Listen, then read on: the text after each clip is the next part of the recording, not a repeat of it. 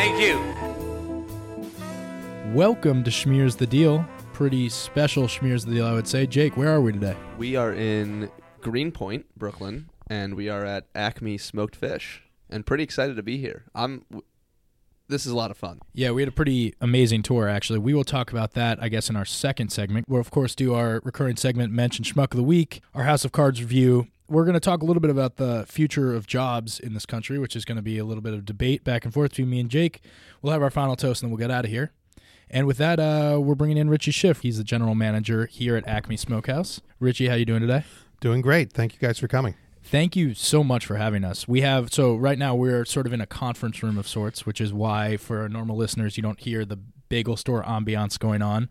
But we have an incredible spread of smoked salmon in front of us, which we're going to try. We also have Zucker's Bagels with us to try them with their scallion cream cheese, which we're pretty excited about, just so we can get the full treatment, even though we're in the Acme conference rooms upstairs above their smokehouse. And so why don't you just tell us what's in front of us? We have 4 smoked salmons in front of us. And do you want to just go through which one is which? Jake is putting one on his bagel right now. Which one is that? Sure. Jake is putting our gravlax on his first half of bagel. And next to that, we've got some lemon pepper smoked salmon. And those are 2 of our popular Fish Friday specials. We also have our traditional Norwegian salmon, which is just old school, hand sliced. And that's this one? Yep. And next to that is our dry cured Atlantic salmon, which is made from a fresh Chilean salmon fillet that's flown in. It was arrived and unpacked here on Monday and came out of the oven today, and this was sliced this afternoon. So you can't get it any fresher. This is one of the few times I've ever had gravlax. It's really, really delicious. Yeah, it's got a little bit of a sweetness to it. Because for our listeners, can you just tell us what gravlax is, how it's differentiated? Sure. Gravlax is a traditional Scandinavian style of preparing salmon and preserving salmon. Basically, you take to do it the traditional way, and this is a way you could even do it at home. Mm-hmm. You take a fresh side of salmon, and you take 2-to-1 sugar to salt mixture. Okay. And sprinkle it, coat it all over the fish, skin side down in a tray, and then you take tons of fresh dill, the more the merrier, and place it all on top of there. And you'll leave it. The best way to do it is to not the most food safe, but the best way to do it is to probably leave it on the counter for like 3 hours, just like that, and let it sort of start marinating into the fish. Then you're going to turn it over and put another tray on top of it with some weight. So like take a couple of bricks and press it down, and just keep turning it over, and you'll store it in the fridge from now on. But you'll keep turning it over every 4 to 6 hours for 2 days, and then you kind of rinse it off and get some of the surface salt off, and it's ready to eat. I think a lot of people really enjoy smoked salmon and lox, etc., and simultaneously don't really know the process behind it. And the tour that you gave us just a few minutes ago is incredible. And if you could just kind of break down the smoking and brining process for people that wouldn't know, that would be amazing. Sure. We'll start with either any number of salmon raw material. So it'll either be a fresh Chilean side, a frozen side, a large Norwegian fillet, a wild coho, a king, sockeye. And you guys actually have a factory in Chile, right? We do. We have our own cutting house in Chile. So we are taking possession of the fish down there right from the farms and doing our own cutting and processing. It's amazing. Down there, preparing it for our smokehouse here in New York or North Carolina, or for other smoking customers that are looking for the absolute best food safe salmon available. That's a place called Acme Chili. Okay. And it's a joint venture between the owners of this company and our Chilean partners. So that fish is a great example to start with. So that fish will come here filleted, bones out, and we'll do a dry cure process. Okay. So that entails putting a coating of salt and sugar on the fish and letting it sit in the cooler for a day and a half while that sort of marinates into the fish. And we saw that actually in the factory, and it's hard to explain even for our listeners, but it's hundreds, if not thousands, of these just fillets, giant fillets with this coating on it that's in a refrigerated area more. If you'd like to see a photograph, shameless plug, follow us on Instagram. Yeah, so those will stay in the cooler for, like I said, about a day and a half, and then they'll get rinsed off with some fresh water, and then they'll get put into the cold smoke oven. Just to describe it, it's a room or either a room that's specifically built for this, which in our case it's two custom made rooms, or an oven that you can have somebody in Europe manufacture, and it's these big stainless steel ovens that are made for just this purpose. But there are fans, so it's blowing high velocity air at 72 degrees. I was saying earlier, it's kind of balmy. It's like a nice temperature in there. Yeah, it's like a nice salty smokiness. Right. And it'll alternate between drying and smoking overnight. So we put the fish in the afternoon, and in the morning when we come in, 4 or 5 a.m., the ovens are being unloaded, and the fish is being chilled down to get ready to be sliced, packaged, or just go out whole. Just because we're digging into all these smoked salmons are delicious, by the way. Which of these is your favorite? So it's definitely changed over the years, and it changes, I guess, a little bit by mood. But to me, the absolute best is the simple Nova salmon. Always used to be for me the Norwegians. I would say I agree with that. The Nova salmon is incredible. Everything's very good, but the Nova salmon's incredible. Yeah, this is the traditional old school Norwegian. That was my favorite. Probably the first 10 years I was in the business. It's now changed a little bit towards this fresh, dry cured Chilean salmon. I think as far as Do you smoking mind if I goes, take the rest of this? go for it. I have like 10 more 1,000 pounds right downstairs. So, and when that's gone tonight, we're going to make another 10 tomorrow. So Right.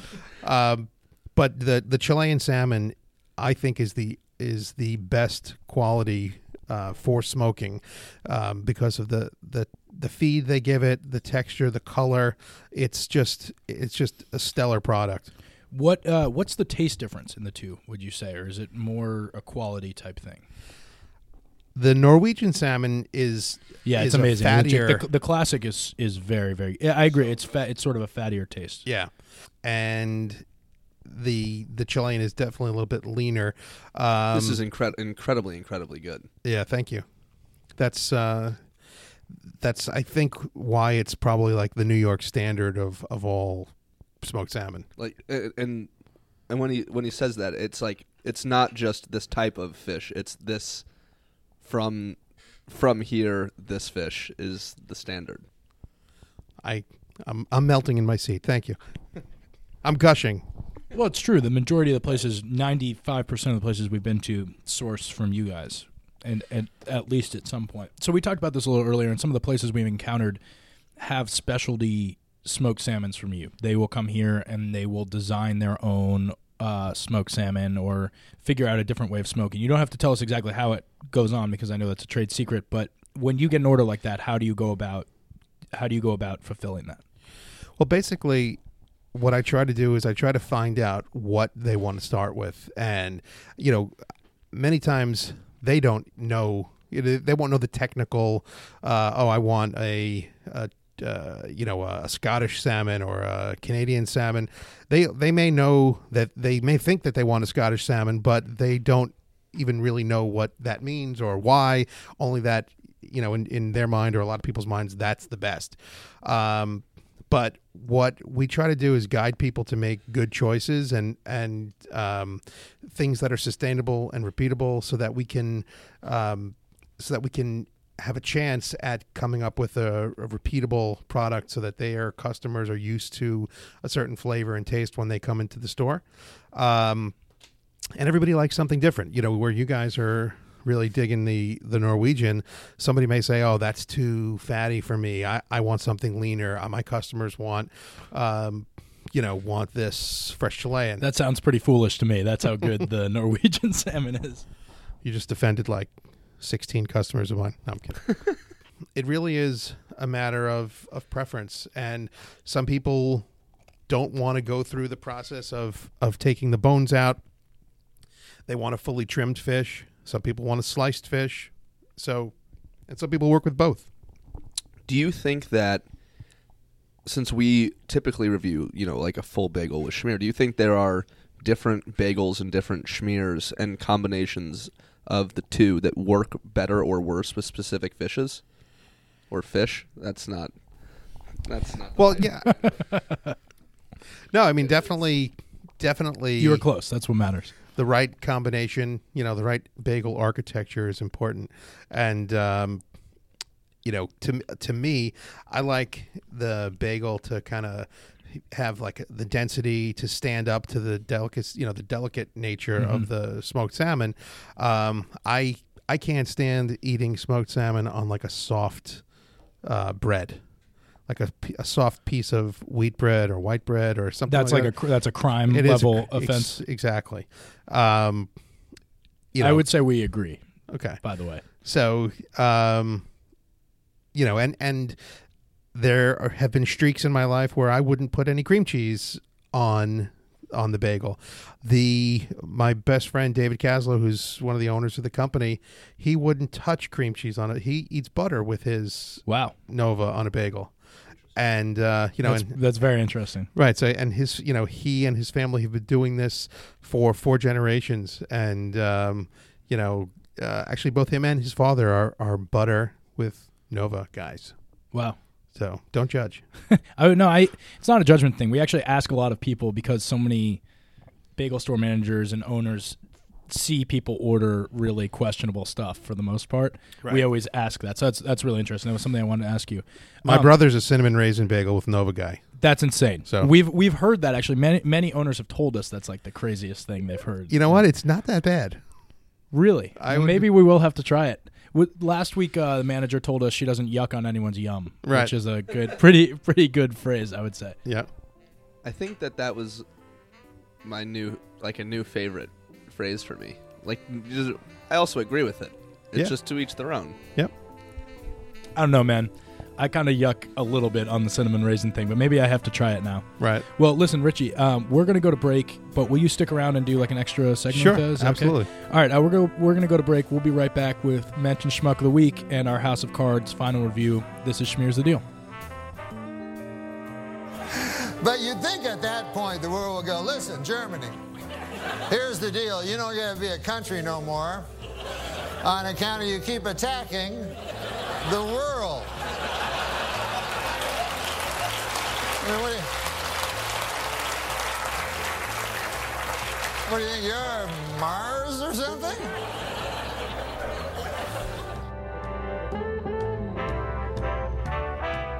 Welcome back to Schmear's the Deal. I'm Jake Seawalk alongside Nick Feynman. Dude, I'm in such a good mood right now. I'm in a great mood. We are more lox. Wow, we've more eaten different types of lox. Really than I ever tremendous had. amount of salmon today.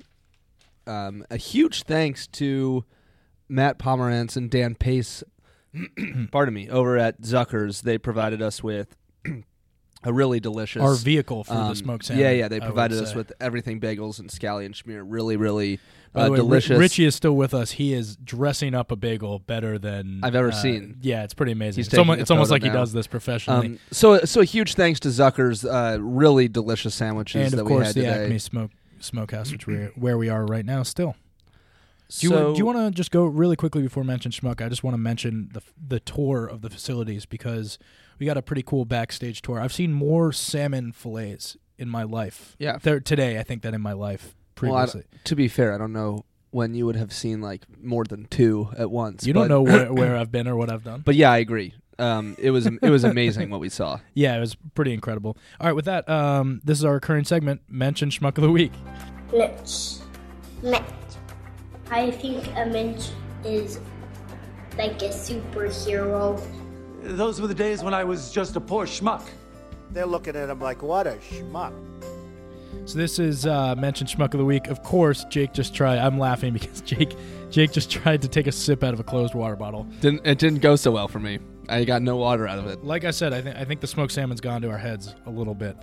So, Jake, who's your Mensch? Or no, I'm Mensch. You're Mensch. I was gonna see who you had.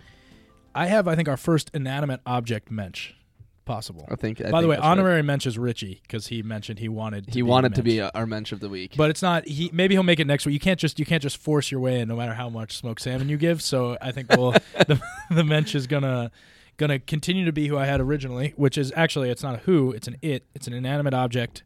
I don't know if you saw this. A company in Japan came out with a chair that gives you a hug when you're sitting there. I honestly Mensch move don't know if that's something I would want. It sounds like it could potentially be very creepy and terrifying. Like you couldn't get away. Right. Yeah. Fair. My schmuck is the fella who took a selfie while standing next to a suicide bomber. The guy on a in plane. Cyprus. Yeah, that was pretty wild. He sent, I think, a text of it to his friends that is like, I never back the fuck down or something, and something is absolutely insane. There was a Reddit thread about it, and someone posted in the Reddit thread saying, like, oh my goodness, I went to high school with that guy, but if you told me back in high school that this guy would end up taking a selfie with the suicide bomber, I would not be surprised even a little bit. So she's my schmuck of the week, and let's jump into our House of Cards breakdown. Yeah, this is something we did the first half a couple of weeks ago, and this is the rest of the season. We're going to do our best to keep it spoiler-free and talk about the bigger themes. I thought the first half was a stronger of the season set of episodes. Yeah, it certainly hits a crescendo in the middle. It's a little unfortunate. It doesn't. I actually thought it crescendoed. There are 13 episodes, right? Yeah. I thought it crescendoed around the 10th episode. So I guess the question is, we talked, so originally when we first talked about this, Jake brought up the point that Netflix as a medium has really changed the way the show's written, or at least affected the way the show is written. Maybe not changed it. Maybe it was like this from the beginning. So my question is, it seems like, unlike other shows, in most other shows, seasons tend to have story arcs. This show, it seems, it's one continuous story arc, and it's almost leaves you on a cliffhanger. Well, always, what you right? usually see is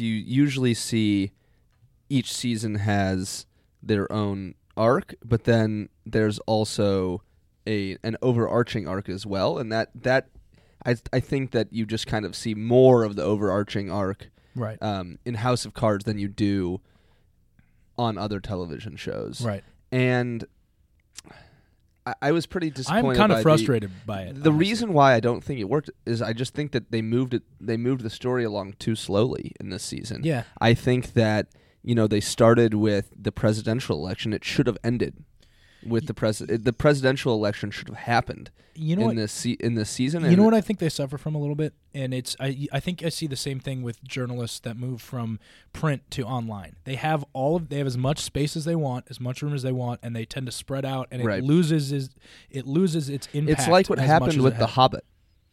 Yes, The Hobbit should have been 2 movies, and it was 3. Right.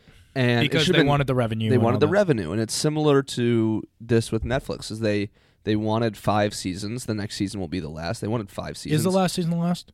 Yeah, and honestly, this should have been. I never thought I would say this, but thank God. I thought it was going to be. They're starting to get close to ruining it. I don't know why it's not 4. I mean, that makes sense. 4 seasons of 13 episodes. Richard just knocked his bagel over. Sorry to interrupt. But interrupt the if you think about the breakdown, this is what I thought they were always going to do. This is why I thought there were 13 episodes. Right. 4 episodes or 4 seasons with 13 episodes is just like a deck of cards. It's 4 suits with 13 cards in each suit, and I thought that was what they were trying to go for. And then they announced that they were doing a 5th season, and I thought that kind of ruined the whole thing. I think it's going on for too long. I will say that parts 13 of the season, episodes is too many episodes. Parts of the season I really loved. Parts of the season were House of Cards at its best for me, and parts of it I agree. I think parts of it were incredible. I think that.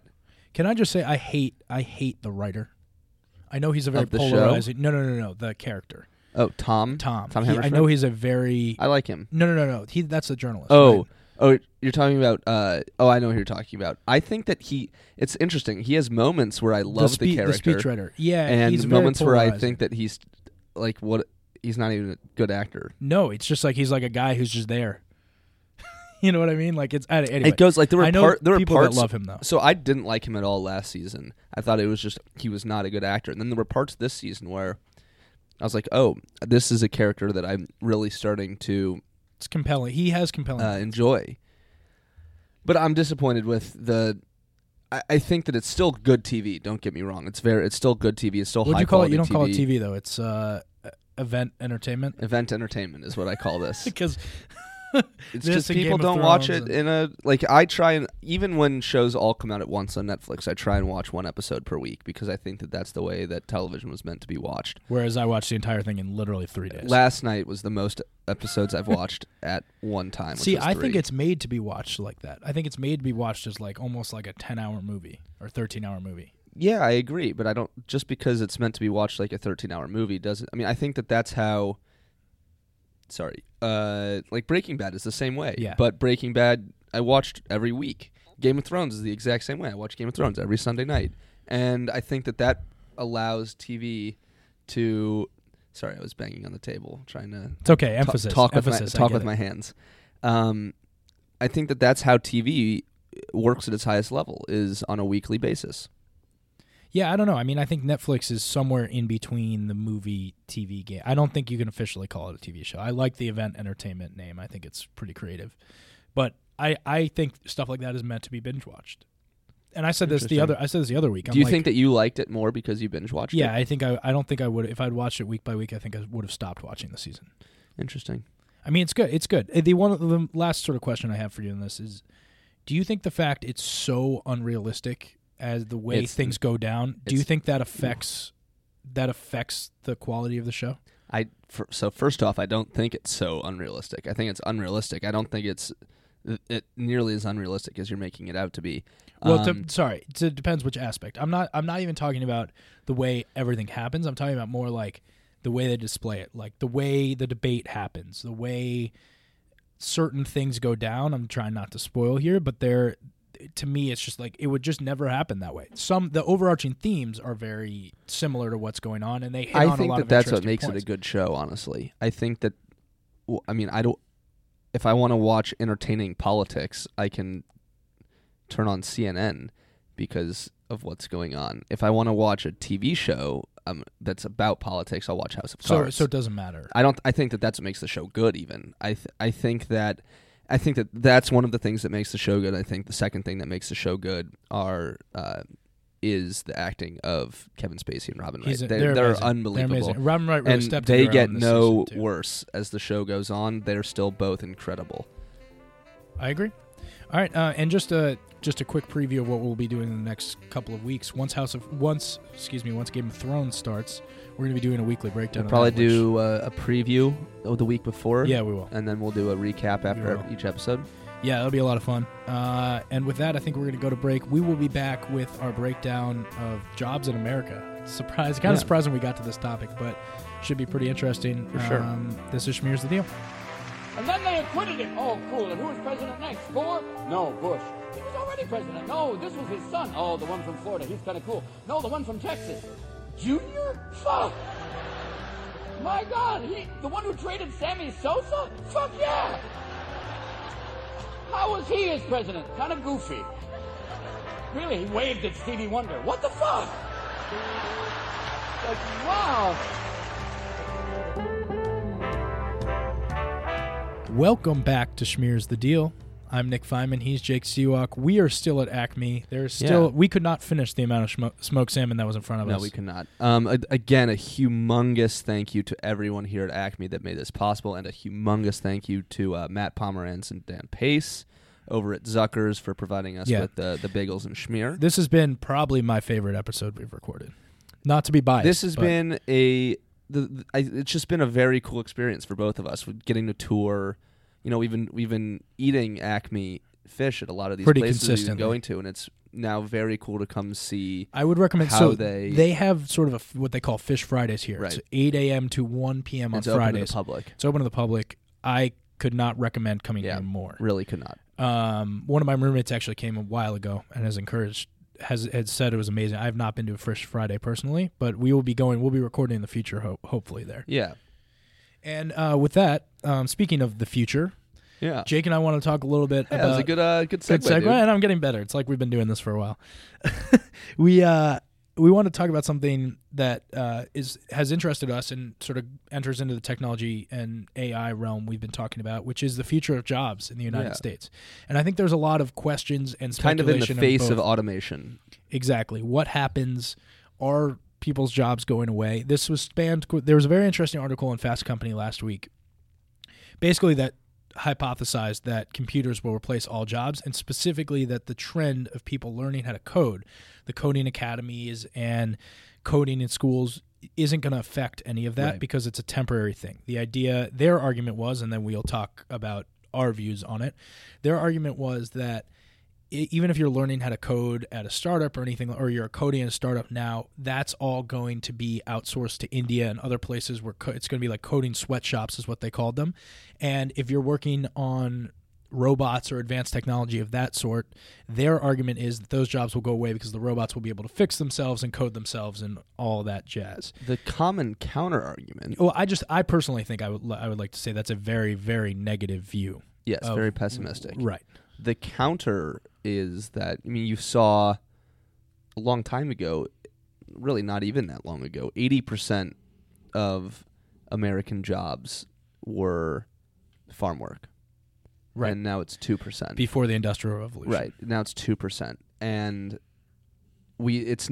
those jobs went away, but it actually created more jobs as a result. And what you're saying is this is the continuation of a trend. Right. So then this makes sense. The counter is that as we lose more jobs to automation and artificial intelligence, it won't, just because jobs will be lost in certain sectors doesn't mean it won't create more in another. It just will.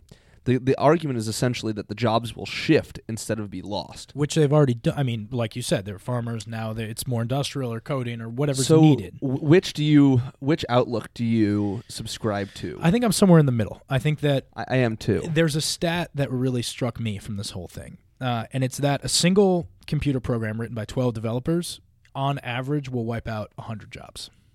That's a general stat. It's from an MIT group that also is on the negative side, but to me, it's just a sort of how can it eventually not overtake a lot of the jobs, especially like garbage pickup and even like stuff we saw today, unfortunately, at the Acme factory, which is people. Their work here, and we won't go too much into it because we promised not to, but it's a lot machine and it's part machine and part human work. Yeah, and I mean, it's the same in any place like this. Yeah, but any manufacturing, more and more of that is becoming robotic and robot connected. So it's hard to see jobs like that not going away. Totally agree. And here's the real issue for people, though, and this is where I kind of start to take a slightly more pessimistic stance on it, is when you saw all of these machines being built to assist with farming, they were very specific machines, right? Like they were machines that you can't use them for anything besides shucking corn. Exactly. They have a very specific purpose, right. and that's it.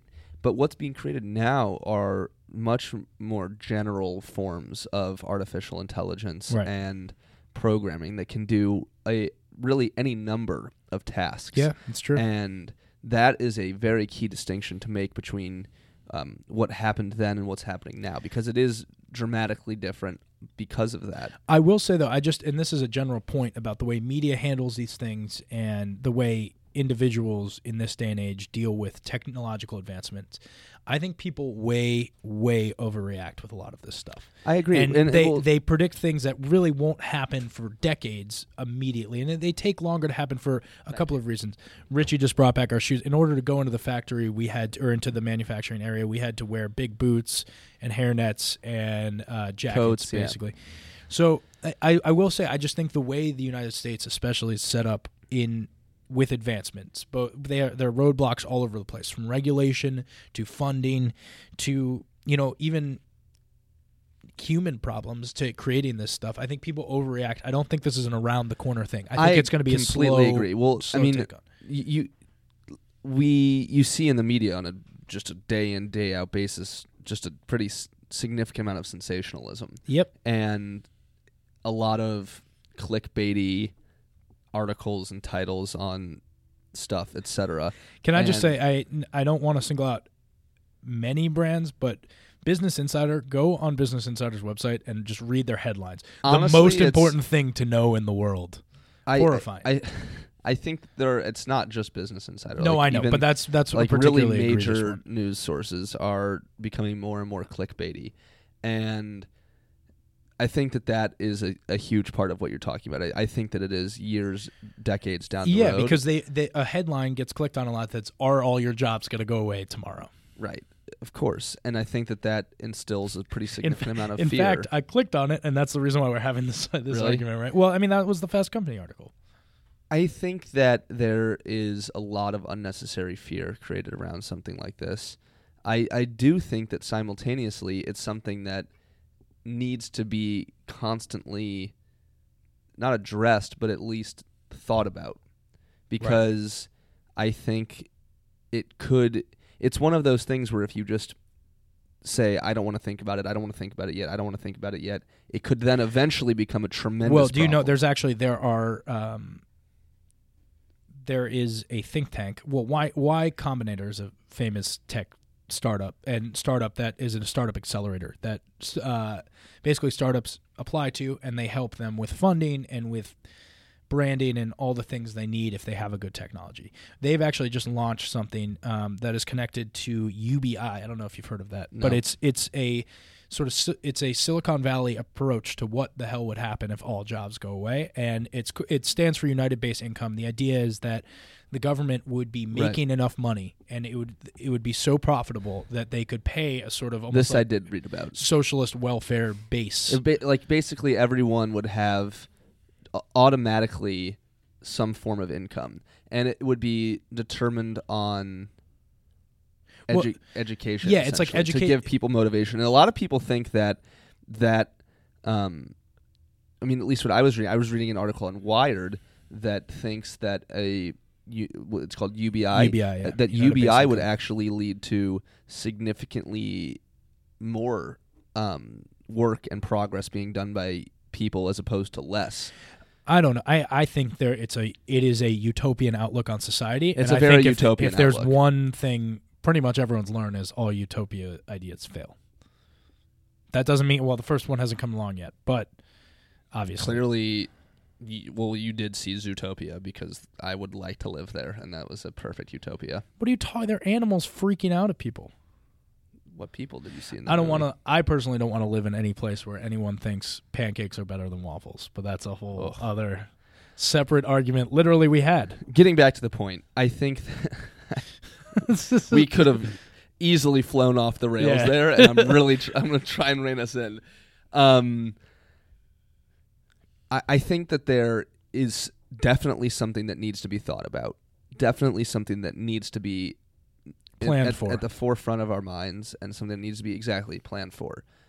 And simultaneously, I don't think people should freak out about it. Well, this is a little bit of the thing. A lot of people make arguments that, highly educated jobs, or even not that highly educated, like journalism, people would argue, is hard to replicate with machines. Although they're doing it. The Associated Press. A Japanese robot that wrote a short story that won a prize. There's also the Associated Press automates some of their.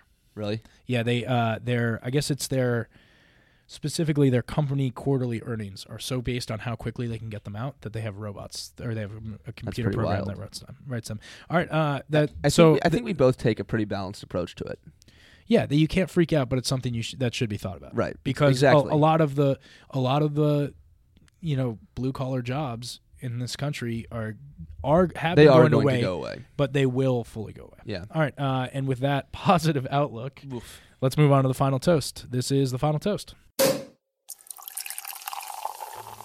And Jake, who are you final toasting here? I am final toasting the Warner Brothers DC superhero universe. Oh, boy. The movie Batman vs. Superman, which I have not yet seen. Crushed it in the box office. Whoa. Right? It crushed it on Friday. It had the most historical drop-off in box office from Friday to Sunday that has ever happened. Well, it has horrible reviews, It has right? horrible Neither reviews, of us have seen and it, the word but- of mouth plummeted it. It basically needs to do $1 billion worldwide in order to recoup the cost. It's going to. I wonder how it'll do in very China, close. because China's such a big market. And they really screwed the pooch on this one. They really needed to do a good job setting up they really rushed it, and they needed to set up the Justice League movies, the Wonder Woman movie, all the individual superhero franchises, and they did a terrible job. And there is now so much pressure on Suicide Squad that comes out this summer, and Wonder Woman that comes out next year. If either of them does not both of them, if either of them does poorly, either critically or financially, it is done. They're done? They're done. My final toast, a little bit different. Craig Sager, the longtime announcer of basketball for TBS and TNT. He was diagnosed for, I guess, a third time with leukemia. Really came sad. back. Really sad. They say he's 3 to 6 months to live. He is still out there reporting on the sidelines, doing what he loves. And Steph Curry, easily the best player in the NBA, gave him this shout-out this week. Can you use the rest? Seeing you and doing what you're doing, we got no excuses. So, you're an inspiration for us to, just keep doing what we're doing, keep fighting, and that's the mentality we have, and it's kind of contagious. So thank you. And what I think what Steph is saying there is just appreciation. So Craig Sager started out as that guy in the crazy suits, like who the hell is this guy? And he turned into a fan favorite and sort of a cult hero. He's not even a fan, like more than a fan favorite. Coaches love him. Right. Players love him. Everyone around the league loves him. He is a universally beloved person. And it's super sad, but more power to him for doing what he loves till the end. So, and again, on a somber note, that's 2 weeks in a row. I'll have a happier one next week. That's going to end our show. Still a deserved. Absolutely. Great guy. And with that, like we always say, we'll do better next time. And stay toasty out there. This week's Schmears the Deal is brought to you by Acme Smoked Fish in Greenpoint, Brooklyn, and in association with Team Panther Productions, with special thanks to Norm MacDonald and Robin Williams. Please follow us on Instagram, Facebook, and Twitter, and for more information, visit schmearsthedeal.com.